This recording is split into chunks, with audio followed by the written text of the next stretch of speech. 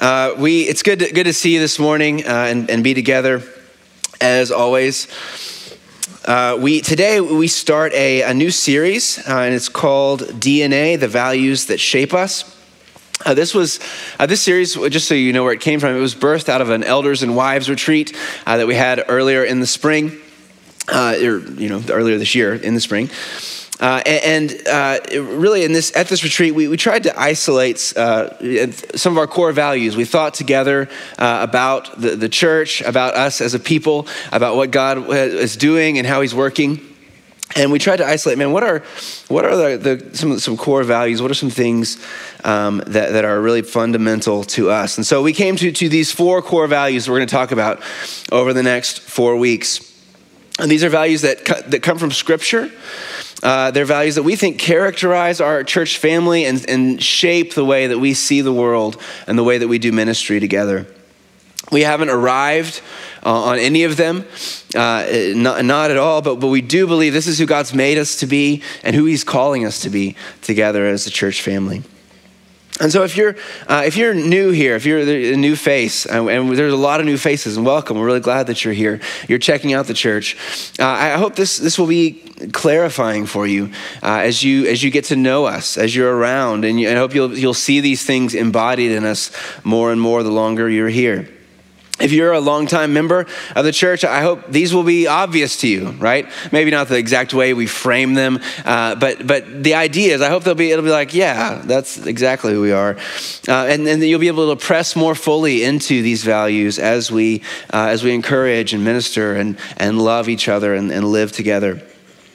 If you're exploring the faith, right? If you're new, maybe you're just checking out Christianity. I hope this will be helpful to you. I've thought of you thinking about even this message. And I hope this will be helpful for you to see how we as a church are trying to follow Jesus. So the first value for us, the first of these, the DNA values, is alive by the word. Alive by the word. We're gonna do a few things today. First, I'll start by defining terms. What's alive? What's the word? Then we're gonna say, how does life come by the word? How does this shape our church? And then lastly, what could keep us from life? What could keep us from living out and embodying this value? Let's pray, and we'll dive in. If you will, just take a moment in your seat and pray for yourself. Pray that God would open your heart. You'd be willing to hear whatever he wants to say to you today, and that he would speak.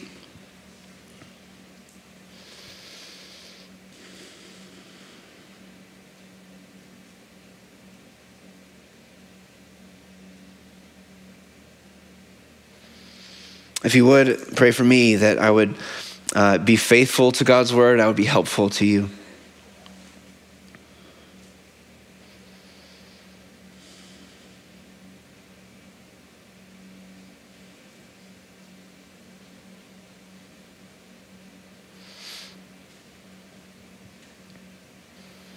Father, we need you, and we need you to speak to us. We need you to come and encourage us, help us, teach us, rebuke us, Lord, whatever we need, would you do it?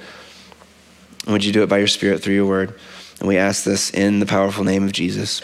Amen. All right, so defining terms first. What do we mean by alive? What do we mean by alive?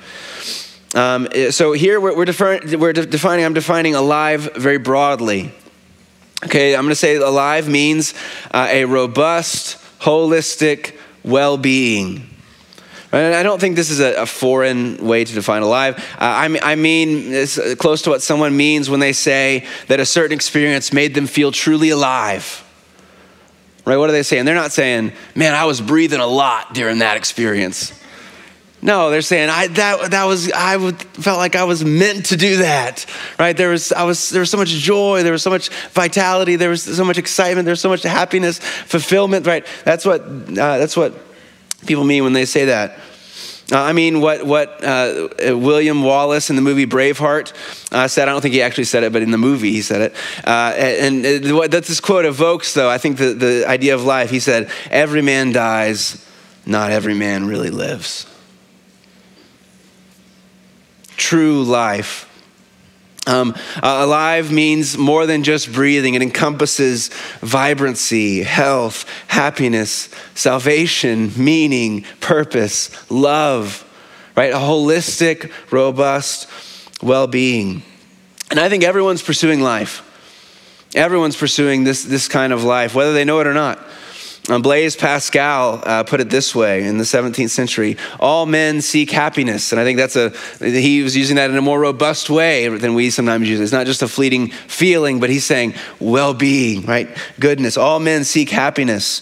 This is without exception. Whatever different means they employ, they all tend to this end. The cause of some going to war and of others avoiding it is the same desire in both, attended with different views. The will never takes the least step but to this object. This is the motive of every action of every man, even of those who hang themselves. The point is, this desire drives everyone. I want to live. I want life, true life, deep life. And people will sacrifice to get it. And the Christian claim, the Christian view, is that out of all possible activities, identities, experiences, relationships possible in the universe, life comes in one way: by the word. Life comes by the word. Okay, so if that's alive, what is the word? What is the word? Well, the word is two things. There's a double meaning, which is why we chose it. But the first meaning of this is the Bible, right? The Bible is God's word. The Bible is inspired. Right, it's from God. 2 Timothy 3:16 says all scripture is breathed out by God. It's profitable for teaching, reproof, correction, training in righteousness. Right, God breathed this out. It's from Him. 2 Peter puts it this way: no prophecy came by the will of man, but men spoke from God as they were carried along by the Holy Spirit. So yes, did men write down the Bible? Yes, they did, right? Did Paul write the Bible? Did Peter write the Bible? John write the Bible? Yes, they authored these books. But we believe that God inspired them. They were carried along by Him, and they wrote exactly what He wanted them to write. And so we have a really unique, the Bible is so unique in that it's dual authorship, right? It's truly dual authors. There's a human author, there's a divine author of every word. So it's God's word, right? God, it's from Him, it's inspired. And it's also word, it's revelation, right? What is words? Word reveals things to us, right? Words, they convey information, they convey personhood. And this revelation that we have from God is very personal, right? You can't know a person unless they open up to you, right? If you sit down for coffee with someone and they just don't tell you anything about themselves, they just sit there quietly and stone-faced, right? You won't know anything about them, except maybe that they're rude, right? But they're not. They have to open up, and how much more so with God, right? Think about it. If the Creator with His creation, we would never know anything about God if He hadn't revealed Himself. The famous example is Shakespeare. He's writing his play Hamlet. Right, and so say he wants Hamlet to know who he is. How is Hamlet ever going to know Shakespeare, the author of his play? He can't. He would never know unless Shakespeare revealed himself. Right, say he had Hamlet pick up a book that he opened and said, this is who Shakespeare is. This is how your world came from his mind, right? And he gave him a book that told him about himself. That would be revealing. He revealed Himself, and we wouldn't know about God unless He had revealed Himself, and He did in His word. So this is the first meaning. It's the Bible, right? Now, what else is the word? Well, the word is also used to mean Jesus, right? This is in John 1. This is how John describes Jesus starting off. In the beginning was the Word, and the Word was with God, and the Word was God, right? The Word was God, okay?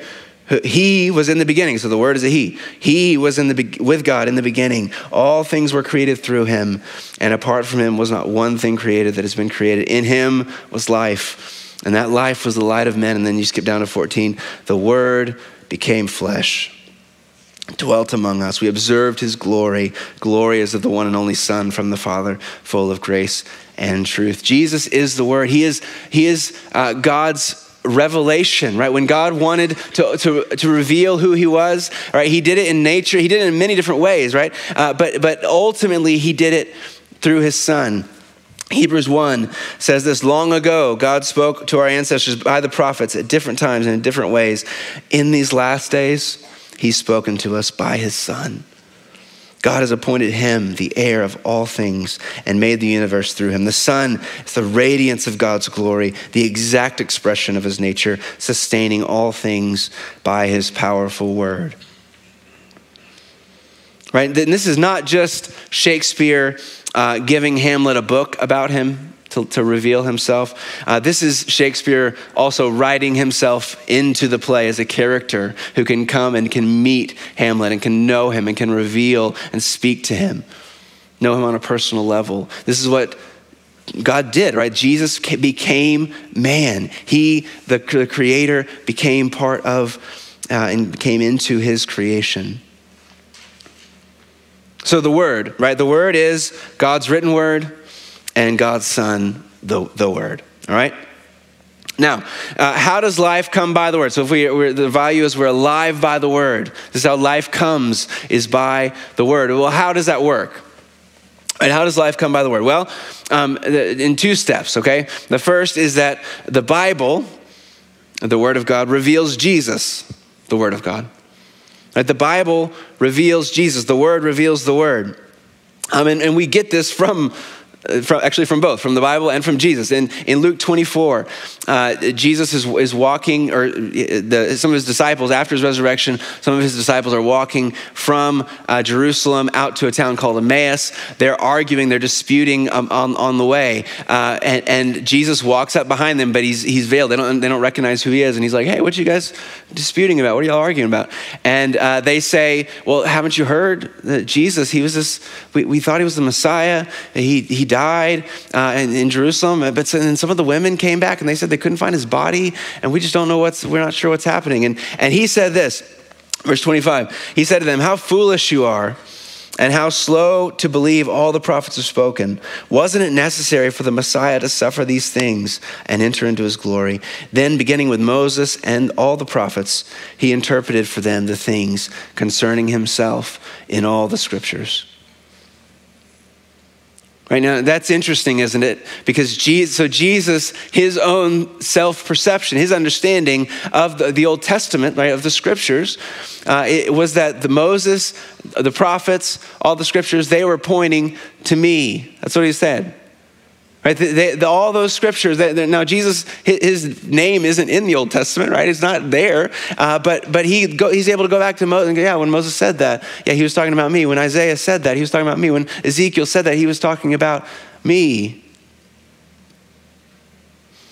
And so the Bible reveals Jesus. The Old Testament points to Jesus. And in the New Testament, we have eyewitness accounts, right? The New Testament is all these eyewitness, these people who saw Jesus and who are passing along who he was, what he did, and what it means, right? 1 John 1, what we read at the beginning. This is John as an old man, and he's writing to the church. He says, what was from the beginning, what we have heard, what we have seen with our eyes, what we have observed and have touched with our hands. I love that, the physical nature of that. We've heard him, we saw him, we touched him. Concerning the word of life, that life was revealed, and we've seen it. And we testify and declare to you the eternal life that was with the Father and was revealed to us. What we've seen and heard, we also declare to you, so that you all may also have fellowship with us. And indeed, our fellowship is with the Father and with his Son, Jesus Christ.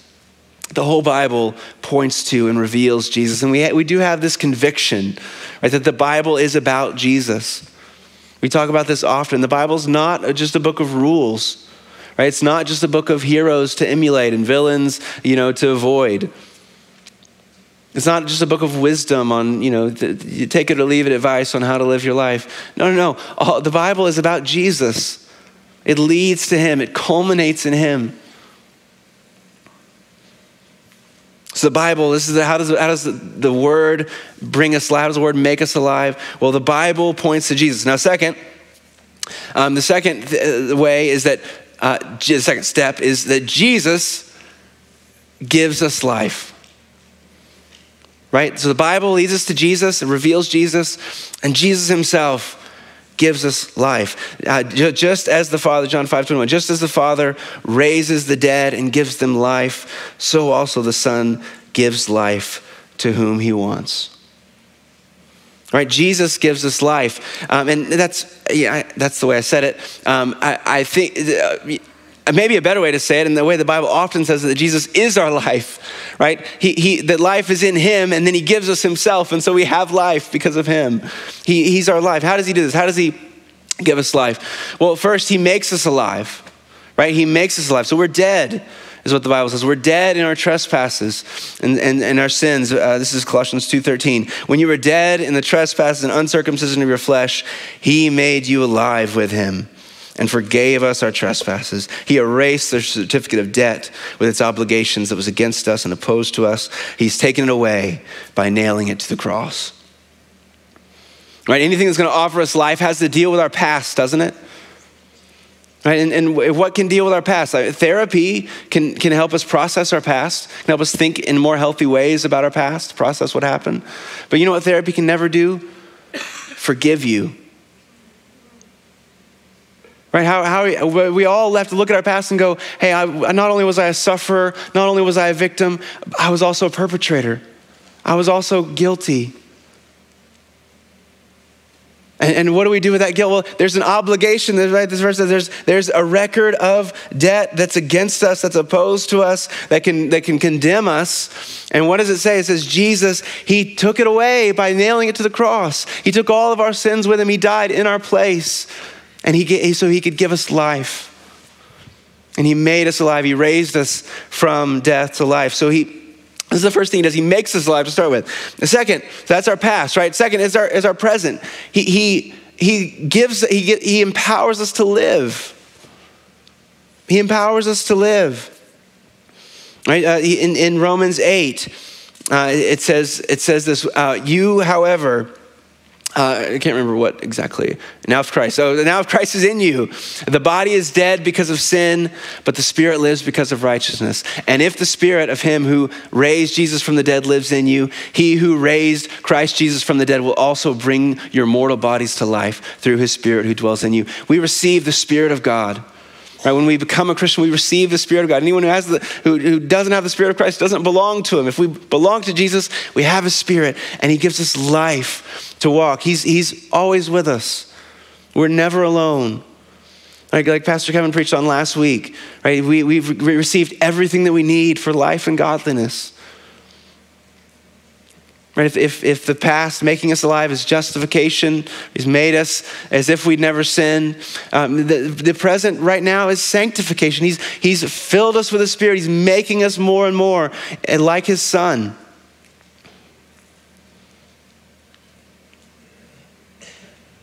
So he empowers our life now. He makes us alive. He empowers our life now. And then lastly, he carries us to glory. Right? It's not just the past, not just the present, but it's into the future, isn't it? What did Jesus tell Martha? Jesus said to her, I am the resurrection and the life. The one who believes in me, even if he dies, will live. If you believe in Jesus, even if you die, you will.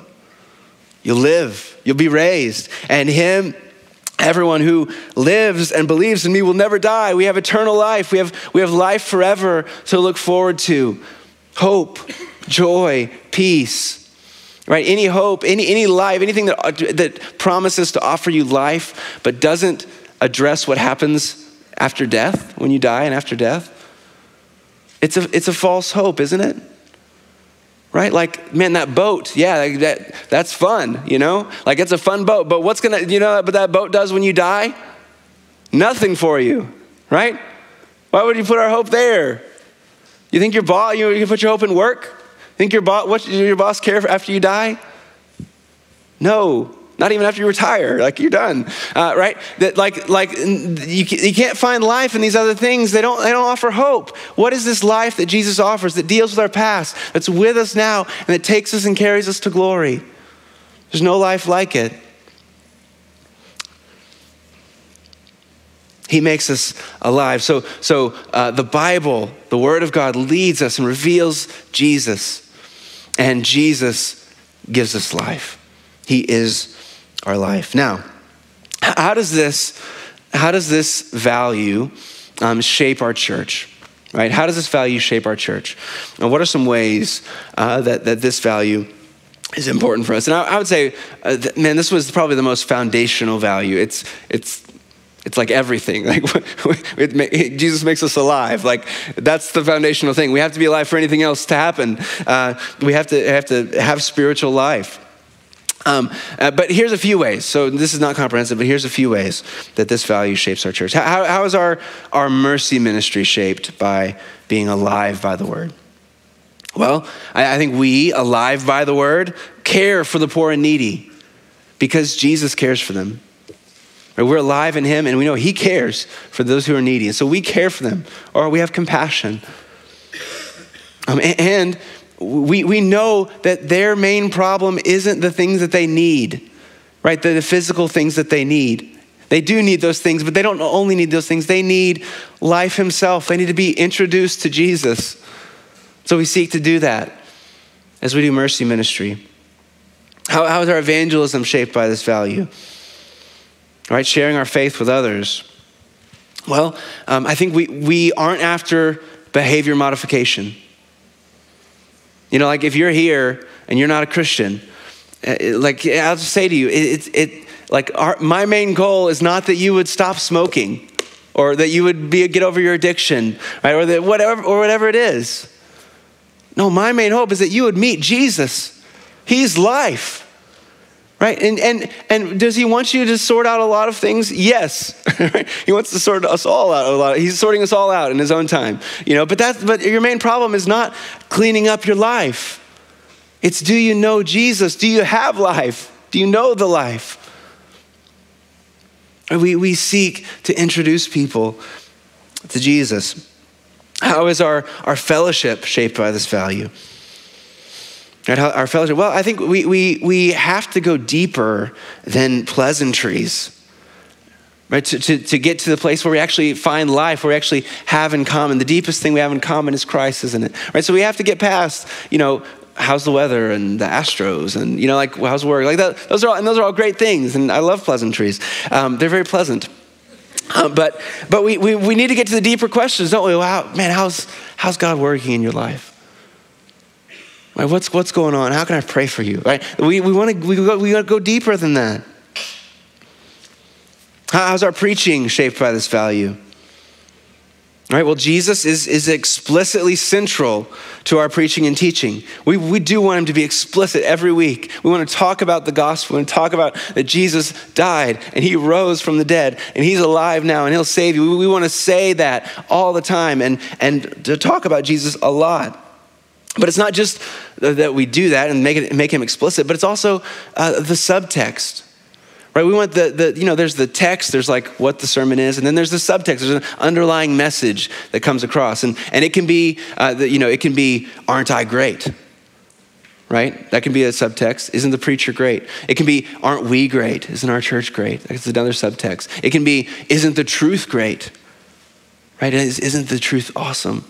Right, and we want the subtext of every sermon to be, isn't Christ great?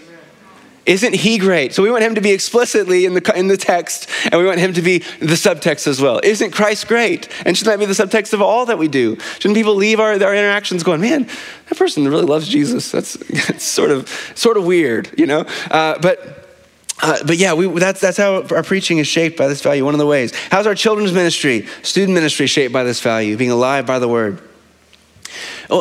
We aren't after just moral children and students, right? We don't just say, you got to obey your parents or the devil's going to get you, Like we're not just trying to scare people into obedience. No. We want their hearts. We want them to love Jesus. We want life by the Word. Like, we don't just tell the students, like, don't drink or smoke or chew or associate with those who do. No, like Jesus is the one. He loves you. He died for you. He meets all the longings of our hearts. Won't you look at him? Right? We want to talk about him in that way. How's our prayer shaped by this value? Our prayer. Well, we pray. One, that's it. We pray. We're alive by the word, and so we pray. We communicate with God. Right? We need him. We love him. And our prayers express the full biblical range of emotion. So it's not just a prayer before a meal. It's not just asking God when we need something or when we're in real trouble. Right? But we express the full range we express thanksgiving to God. Thank you. We praise him for his attributes, for who he is. We love to be with him, sit in his presence like Pastor Barry preached about 2 weeks ago. We just want to be with him, just to sit with him. This is what we were made for, right? Not just positive emotions, also negative. We rail against, we question, where are you, God? Why? Why have you left me alone, right? Like the Psalms. Why? Because we're alive by the word. We have a personal relationship with God of the universe that expresses itself through prayer. How's our singing shaped by this value? Right, alive by the word. I think we sing with our hearts and not just our voices. Right, our worship is an overflow of being in life himself. This is why we worship and how we worship. And I don't want to prescribe an exact expression. Everyone expresses themselves. It's not like everyone raise your hands. That's how you really know. No, it's like we express ourselves differently. But in Christ, we're so thankful that it just comes out in song, right? Like in the Ephesians, it says, making melody to the Lord in your heart. It's just like this. The song's in our heart, and it just comes out, and we let loose because we love him. Right? It's not that we have to. It's not a show. It's not, we want to play excellently. We want to sing wholeheartedly. We want to let loose because Jesus is alive and we love him. And we can keep going. We can keep going through everything. How's our mission shaped by this? Our global mission, how is it shaped by this value? And there's only one place to find life. So many don't know about him. So we go and we pray and we send. Right? We care about those who haven't heard. And we could keep going. But I want to move to this last section. What could keep us from life? What could keep us from life? Because I think there's some dangers, right? Our enemy, the devil, is a roaring lion prowling around seeking someone to devour. He's very wise at deceiving us and at getting us off track. What are some dangers? I want to talk about two real dangers, one more general and then one specific. The more general one is finding life in other things. Right? We're always tempted to find life in other things. As I said, everyone seeks life and everyone's doing it in different ways. And we're tempted, just like everyone else, to seek life in all kinds of things other than Christ. People seek life by money or by what money can provide. Right? If you think you have enough money, it will make you secure or make you comfortable or make you powerful, give you the status that will really lead to true life, the life you've always wanted. Some seek life by philosophy. Right? There's a thread of kind of modern stoicism coming back that seeks life through self-mastery and discipline and taking responsibility. Right? Life comes if you can do that. Some seek life through self-actualization, right? If I can just truly express my deepest feelings, who I really am, then I'll be alive. Then I'll experience life. Some seek life through substance abuse, right? I only feel alive when I'm under the influence. So I'm seeking that. That's what I'm after. Some seek life through romance. Life's only worth living if I'm in a fulfilling romantic relationship or if there's one I'm pursuing, one on the horizon. Some seek life through work. If I'm busy doing something meaningful, then I'm fulfilled, I'm alive. Some seek life through religious duty, right? Be it like feeding the hungry, working at the food bank, the Houston Food Bank, whether it's something in other religions, meditation in Buddhism, fasting or the 5 pillars in Islam, or in secular religion, right? I think we see this a lot in our day and time, taking action for climate change or whatever your favorite social project is. Like if I'm involved in doing something meaningful, then I'll have life. Some seek life through family. If my family is cared for, and if my kids turn out, if they love me and they turn out well, then I'll have life. That's all I need. Some seek life through entertainment. And some of this is my life. My real life is not that fulfilling, but I can go to this virtual space where I can experience the fullness of life. And you can keep going with this list. But this is a temptation for us, isn't it? To find life, to seek our life in other things. And it's easy to slide off and it's easy to rationalize into these things. It's easy to think if I find life in things other than Christ, well, that's fine too. And kind of the underlying belief and maybe the underlying assumption is what God really wants is for me to be happy. So as long as I'm happy, I'm pursuing this thing. I know it's not exactly what I should be doing, but if as long as I'm happy, that's what God really wants. And that phrase, God wants me to be happy, it's actually true. Right? God does want you to be happy. We know that he desires all people to be saved and come to a knowledge of the truth. Like he wants your eternal happiness. But in the way that most people use it, it's incredibly wrong. Right? God wants me to be happy. C.S. Lewis said it this way in Mere Christianity. He says, God made us, invented us as a man invents an engine. A car is made to run on petrol, which is gas, if you're not British, and it would not run properly on anything else. Now, God designed the human machine to run on himself. He himself is the fuel our spirits were designed to burn, or the food our spirits were designed to feed on. He's our life. There's no other. That is why it's just no good asking God to make us happy in our own way without bothering about religion. Right? I don't care about how God says to get life. Would you make me happy in this, God? God cannot give us a happiness and a peace apart from himself because it is not there. There is no such thing. And now it's not that all of these things are bad, and it's not that all of these things and the things we could seek life in don't give us some kind of joy, some kind of fulfillment, some kind of happiness, right? But the end is that they never deliver on what they promise. Right? Nothing can give you life that you desire, that you long for. Everything will leave you wanting more except for Christ.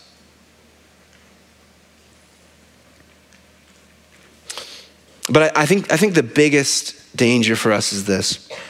And this is a little bit more specific. And it's finding life, trying to find life in morality.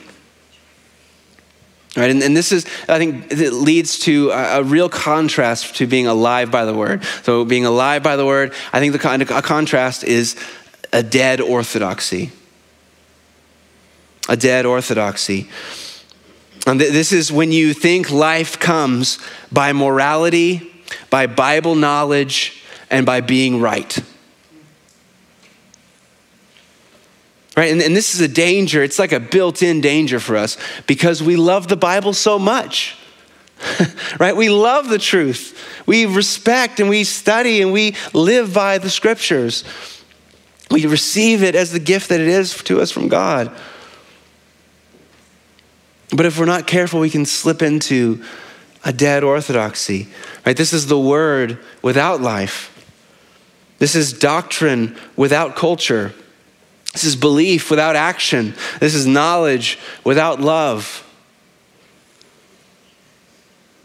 Right? If we can think, if I believe true things, then I'll naturally do the right thing. It's not true. It's not true. Right? What does James say? The demons believe and shudder. Right? Do you know demons have better theology than you do? They, we've seen in a glass dimly, they've seen face to face. They know God. They know who God is. They believe in him more than we do. But does it change their hearts? Does it cause them to love him? No. Exactly the opposite. Causes them to hate him, run from him. Right? You can know the right things. You can believe the right truths and not have life. You might think, well, another misconception is, man, if I believe true things, I'll go to heaven at least. That's the most important thing. If I believe what's true, I'll go to heaven at least. At least I have that box checked. And that's wrong. Right? That's wrong. This is what Jesus bashes the Pharisees on in John 5, isn't it? Right? You search the scriptures because you think that in them you have life. It's they that point to me, and you refuse to come to me. Right? Jesus is saying, you love the Bible, you love the scriptures, but I'm right here and you're not even coming to me. Right? It's possible to use the scriptures and to use truth to avoid the person of Christ. It's possible. There's churches like this. Maybe you've been a part of churches like this, where they just have great doctrinal statements, just right on. Everything's on lockdown, right? But there's no love. And there's no grace. Right? There's no joy. It's all just about appearances and keeping your appearances good and staying in the box and not rocking the boat, right? It's not life. This is the Pharisees' problems. They're whitewashed tombs. They look good on the outside, but inside they're full of dead men's bones.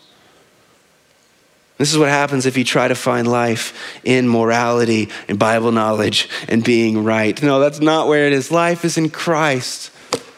It's in him. Christ is our life. I love Colossians 3. Your life is hidden with Christ in God. When Christ, who is your life, appears, you will appear with him in glory. He is our life, and we have to go to him as a person. Do we interact with Christ as a person or just as theology and ideas?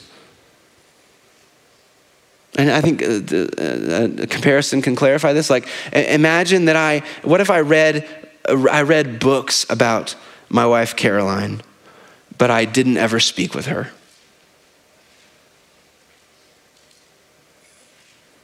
That would be ridiculous, right? But isn't that what it is whenever we read theology books and don't pray? What if I knew everything about my wife, Caroline? I knew everything. I could describe her in exquisite detail, but I never wanted to be with her. That would reflect kind of badly on her, wouldn't it? Reflects badly on the Lord, doesn't it? Right? We have to go to him as a person. Like, don't miss Jesus. And this is what we read at the beginning. This is the point, right? What John says, what was from the beginning, what we've heard, what we have seen with our eyes, what we have observed and have touched with our hands concerning the word of life. That life was revealed. We've seen it. We testify and declare to you the eternal life that was revealed, was with the Father, was revealed to us. That which we've seen and heard, we also declare. He's saying, listen, I saw him. I touched him. I heard his words. I was with him. And what I've seen and what I've experienced, what I've learned, I'm passing that on to you so that you can have great theology. No, so that you may have fellowship with us. And indeed, our fellowship is with the Father and with his Son, Jesus Christ. So you can be in personal fellowship, personal relationship with the Trinity, with God himself. You get to enter in. It's a very different thing, right? It's one thing to say, I know that I'm a sinner and the only way I can be saved is through the death and the resurrection of Jesus Christ. It's a totally different thing to go to Jesus personally, to admit that you're a sinner to him, to ask for his forgiveness and to receive it from the living Christ. And this is what we have to do, right? We have to go to him. May we continue to press into and to be alive by the word. May God continue to make us alive and grant us life by his Spirit and through his word. Let's pray.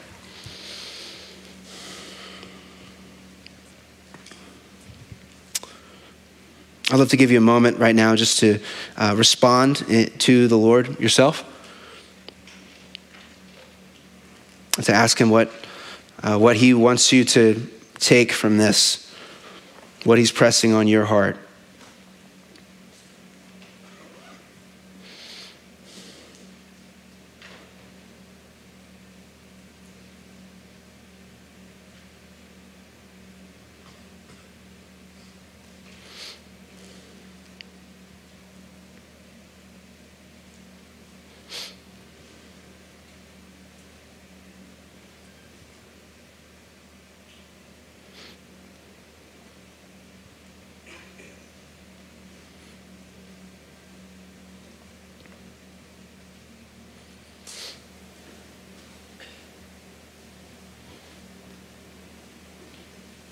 As the band comes and begins to play,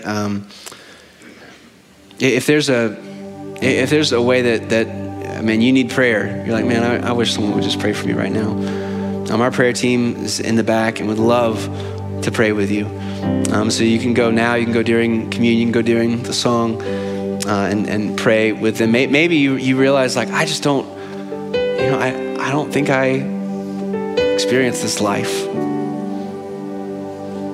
Or maybe I haven't in a long time.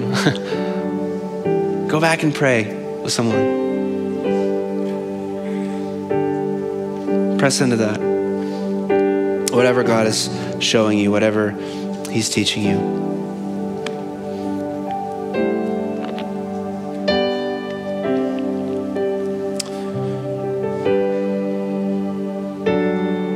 Father,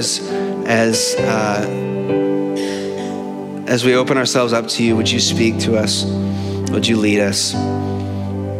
Lord, where we are seeking life in other things, just pull us back like a yo-yo.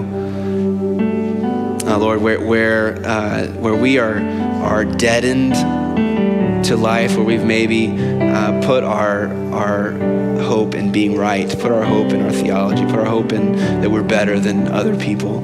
Lord, would you just break that hardness? Would you soften it? Would you remind us of the gospel? Remind us of your love. We love you. In Jesus' name.